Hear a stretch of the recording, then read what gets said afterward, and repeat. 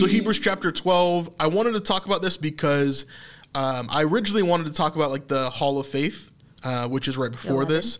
So 11 is like, he talks about basically from the beginning of time, you know, all of these different people, starting with Abel and then kind of going through a lot of these big characters that we see in the faith, right? And he kind of builds them up and he's like, look at these people and what they've done. But if we look at their lives, like it's kind of funny to me because we see so many of them other than maybe Abel, right? Who we don't really see much from in scripture. But obviously they're all human. Because he got killed. Right, and they're all jacked up. But all of them have issues, right? Yeah. Abraham, Noah, like all of them have issues. And so it's so funny to me that this is like the people that we look up to, which is great. They obviously did great things as well. But as we get into 12, it kind of riffs off of that. So if we start in verse 1, therefore, since we are surrounded by so great a cloud of witnesses, right, as these people, as the great hall of faith that we see in chapter 11, let us also lay aside every weight and sin which clings so closely. So let us let go of all those other things so that we can do more, so that we can be more in the will of God. And let us run with endurance the race that is set before us, looking to Jesus, the founder and perfecter of our faith, who for the joy that was set before him endured the cross, despising the shame, and is seated at the right hand of the throne of God. If I remember to, I'll add in the song I wrote about this, which is one of my like shorts, one of my TikTok short things. People keep asking for the full thing. Yeah, I know, but it's probably never going to happen. Come on, please. Anyway, here's that. I'm going to pick a random Bible verse and then try to write a song from that. Let's do it. Found this random site. Let's see what it gives me. Hebrews 12, 1 and 2. So let us run this race before our eyes, and let us run to the King whose shame despised. Even through the cross he did withstand. Now he's seated at the strong right hand. So let us run to the one, the perfect one,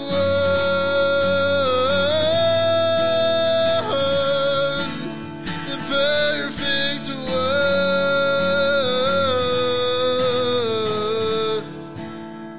one. I'll splice that in later, but yeah. So I wrote this song after like getting this verse in a random generator, right, of verses. But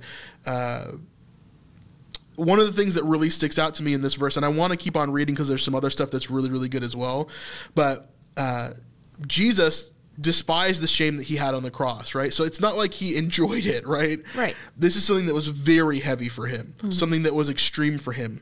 But as we continue on, like we see... earlier on, we see him talk about let us run with endurance the race that is set before us. So let us keep on going. Let us go forward. And then we continue on in verse 3. Consider him who endured from sinners such hostility against himself, so that you may not grow weary or faint-hearted in your struggle against sin. You have not yet resisted to the point of shedding your blood. So you haven't done as much as Jesus has done. Right. You haven't resisted as much as Jesus has resisted because you're reading this right now and you're not dead, right? Mm-hmm. And you have forgotten the exhortation that addresses you as sons. So again, going back to this quote, my son, do not regard lightly the discipline of the Lord, nor be weary when reproved by him. For the Lord disciplines the one he loves and chastises every son whom he receives. So again, it's that discipline that you receive as someone who is loved by a parent. Mm-hmm. If a parent doesn't love you, they just leave you alone and let you fend for yourself if they're not a good parent. If they're a great parent, they will come and they will discipline you when you need to be disciplined. Now, that's not saying that every parent that like hits you is good, but right. I'm not saying that either. But verse 7, it is for discipline that you have to endure. God is treating you as sons. For what son is there whom his father does not discipline? If you are left without discipline, in which all have participated, then you are illegitimate children and not sons. So that's really what I want to focus on, and I'm kind of giving context there, but that 7 and 8 are kind of really what I'm focusing on here. It is for discipline that you have come to endure. God is treating you as sons, and what does a father do when he approaches his sons? He disciplines them so that they can grow up in the correct way, right?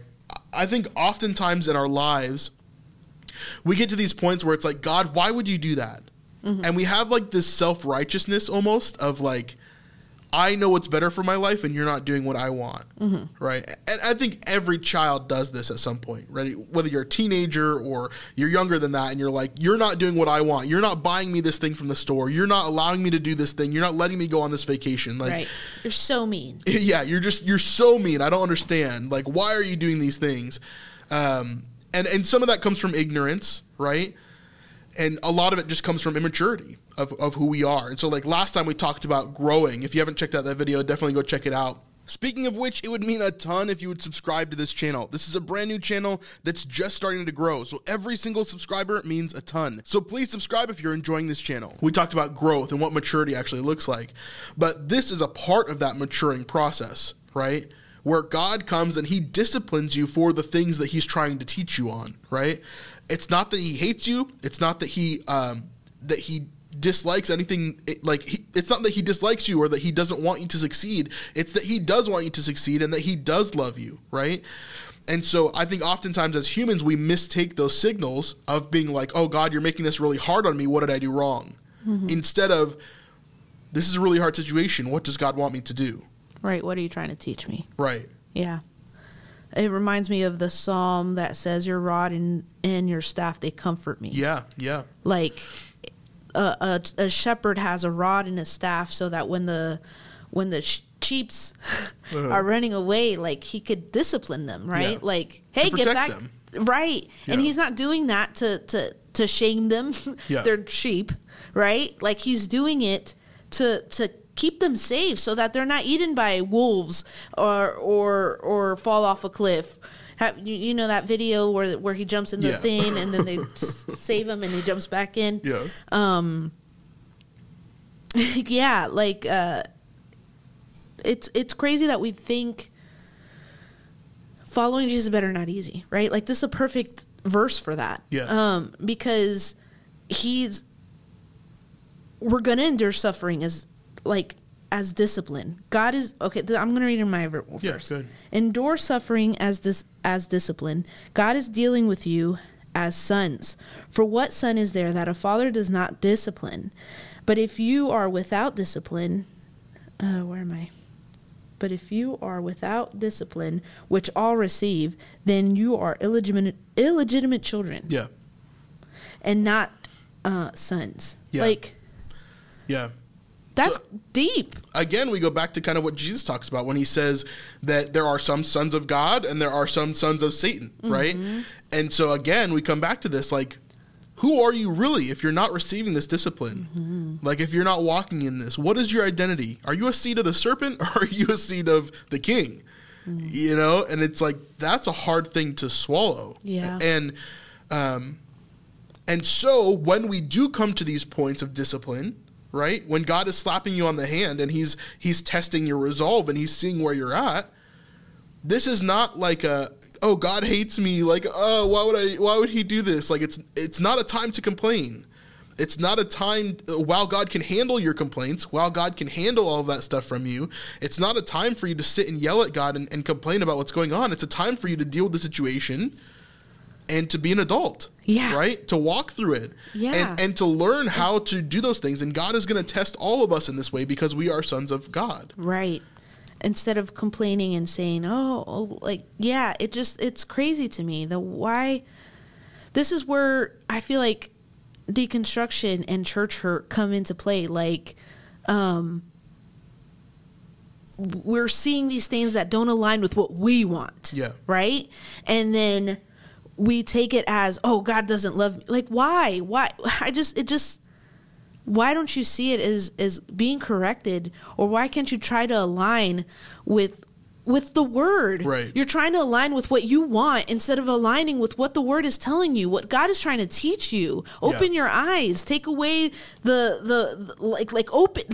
for God to unveil, your eyes, right? Yeah. To see the truth, to see the light instead of being, because it's a spiritual warfare. Like, that's a real thing. That's in the Bible. We already spoke about that a little bit. But, like, yeah, I just don't understand why we don't see that. We try to belittle Satan. We try to belittle the evil. We try to belittle all the evil things. And not everything is like, Satan's coming at me. No, God is trying to teach you something, maybe. Yep. You know? Yeah. And not everything is like, I don't think everything needs to be over spiritualized either, right? I hate that verse. I mean, not that verse. Mm-hmm. That but people say that because what does that mean? Well, I don't think everything needs to be over spiritualized. Like, for example, our camera was flickering earlier, right? Mm-hmm. Just an issue with the cable. We needed to unplug and replug it back in. Was that something that we needed to spiritualize, or was that something that was attacking us or disciplining us or showing us something? No, not necessarily. It's just a cable that we needed to unplug and plug back in. But God isn't everything. I'm not saying that he's not. He may have done it so that I could give this example, right? Yeah. But not everything needs to be over spiritualized, right? Like, what is over spiritualized? It's so in my understanding, right? There's a lot of things that people will take and they'll make it this massive thing that God never meant to be that. Okay, I see. Right? And so that's an over spiritualization to me. It's when you're taking something as small as a common thing that just naturally happens, and you're over spiritualizing it to a point to make your point and not God's point. You understand what I'm saying? But see, that's not over spiritualization. That's you trying to make a point.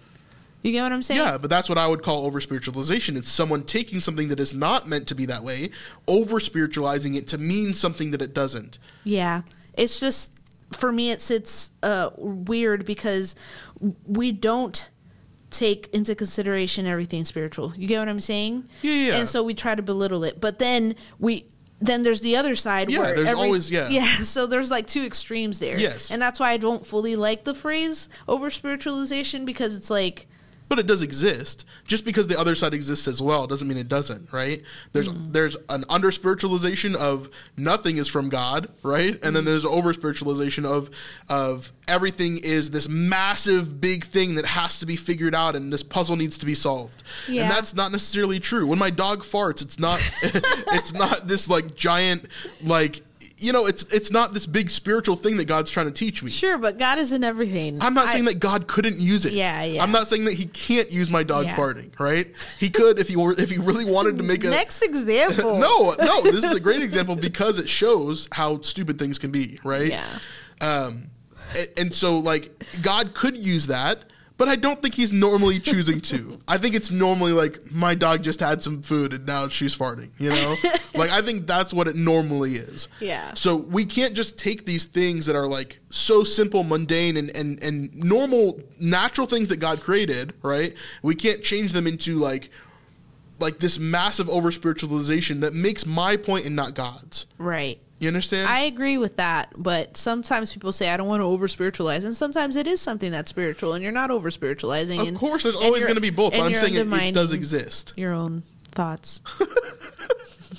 I'm just saying both exist. Okay, yes. Like, so it's not that this doesn't, not that what you're saying doesn't exist. Yeah. Obviously it does. People miss what God's trying to say all the time. Mm-hmm. But at the same time, people make up what God's trying to say, right. I think, way more often. I agree with both. And so I think we get in this situation as well with this verse where, like, someone will have an idea of what God wants them to do, right? And they will fight tooth and nail because they have made up in their mind that this is what God wants me to do, and there's nothing that's ever going to change that for me. Even when they have no proof of that. Right. Even when God has not confirmed that for them. Yeah. But for whatever reason, in their minds, this is what God wants them to do. And so whenever something comes in opposition to that, then everybody that's in opposition to that or anything that's standing in their way is now...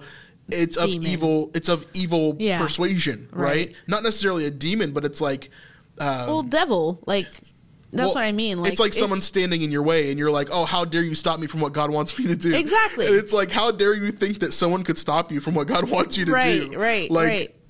Okay, bro. Like, come on, you know? Like, if God wants you to do it and you're in his will, like, he's going to make it happen. Yes. And if he doesn't, there's a specific reason why he doesn't. Yes. You know? It's either you misheard or he wanted to teach you a lesson because a son is disciplined by the father. Right. Right? Right. So, like, that is where we're at. And I think that so many times people misconstrue what God actually says to them and what he actually wants to do, because they have these misunderstandings of of mentalities or thinkings that they have that they've placed upon God. Yeah. You know? Hey, Brandon here. If you want to check out this full episode, you can do that on patreon.com/thesnipelife. This is the best way to help us to support what we're doing here on the Better Not Easy channel. Thank you very much. So just remember that following Jesus is better not easy.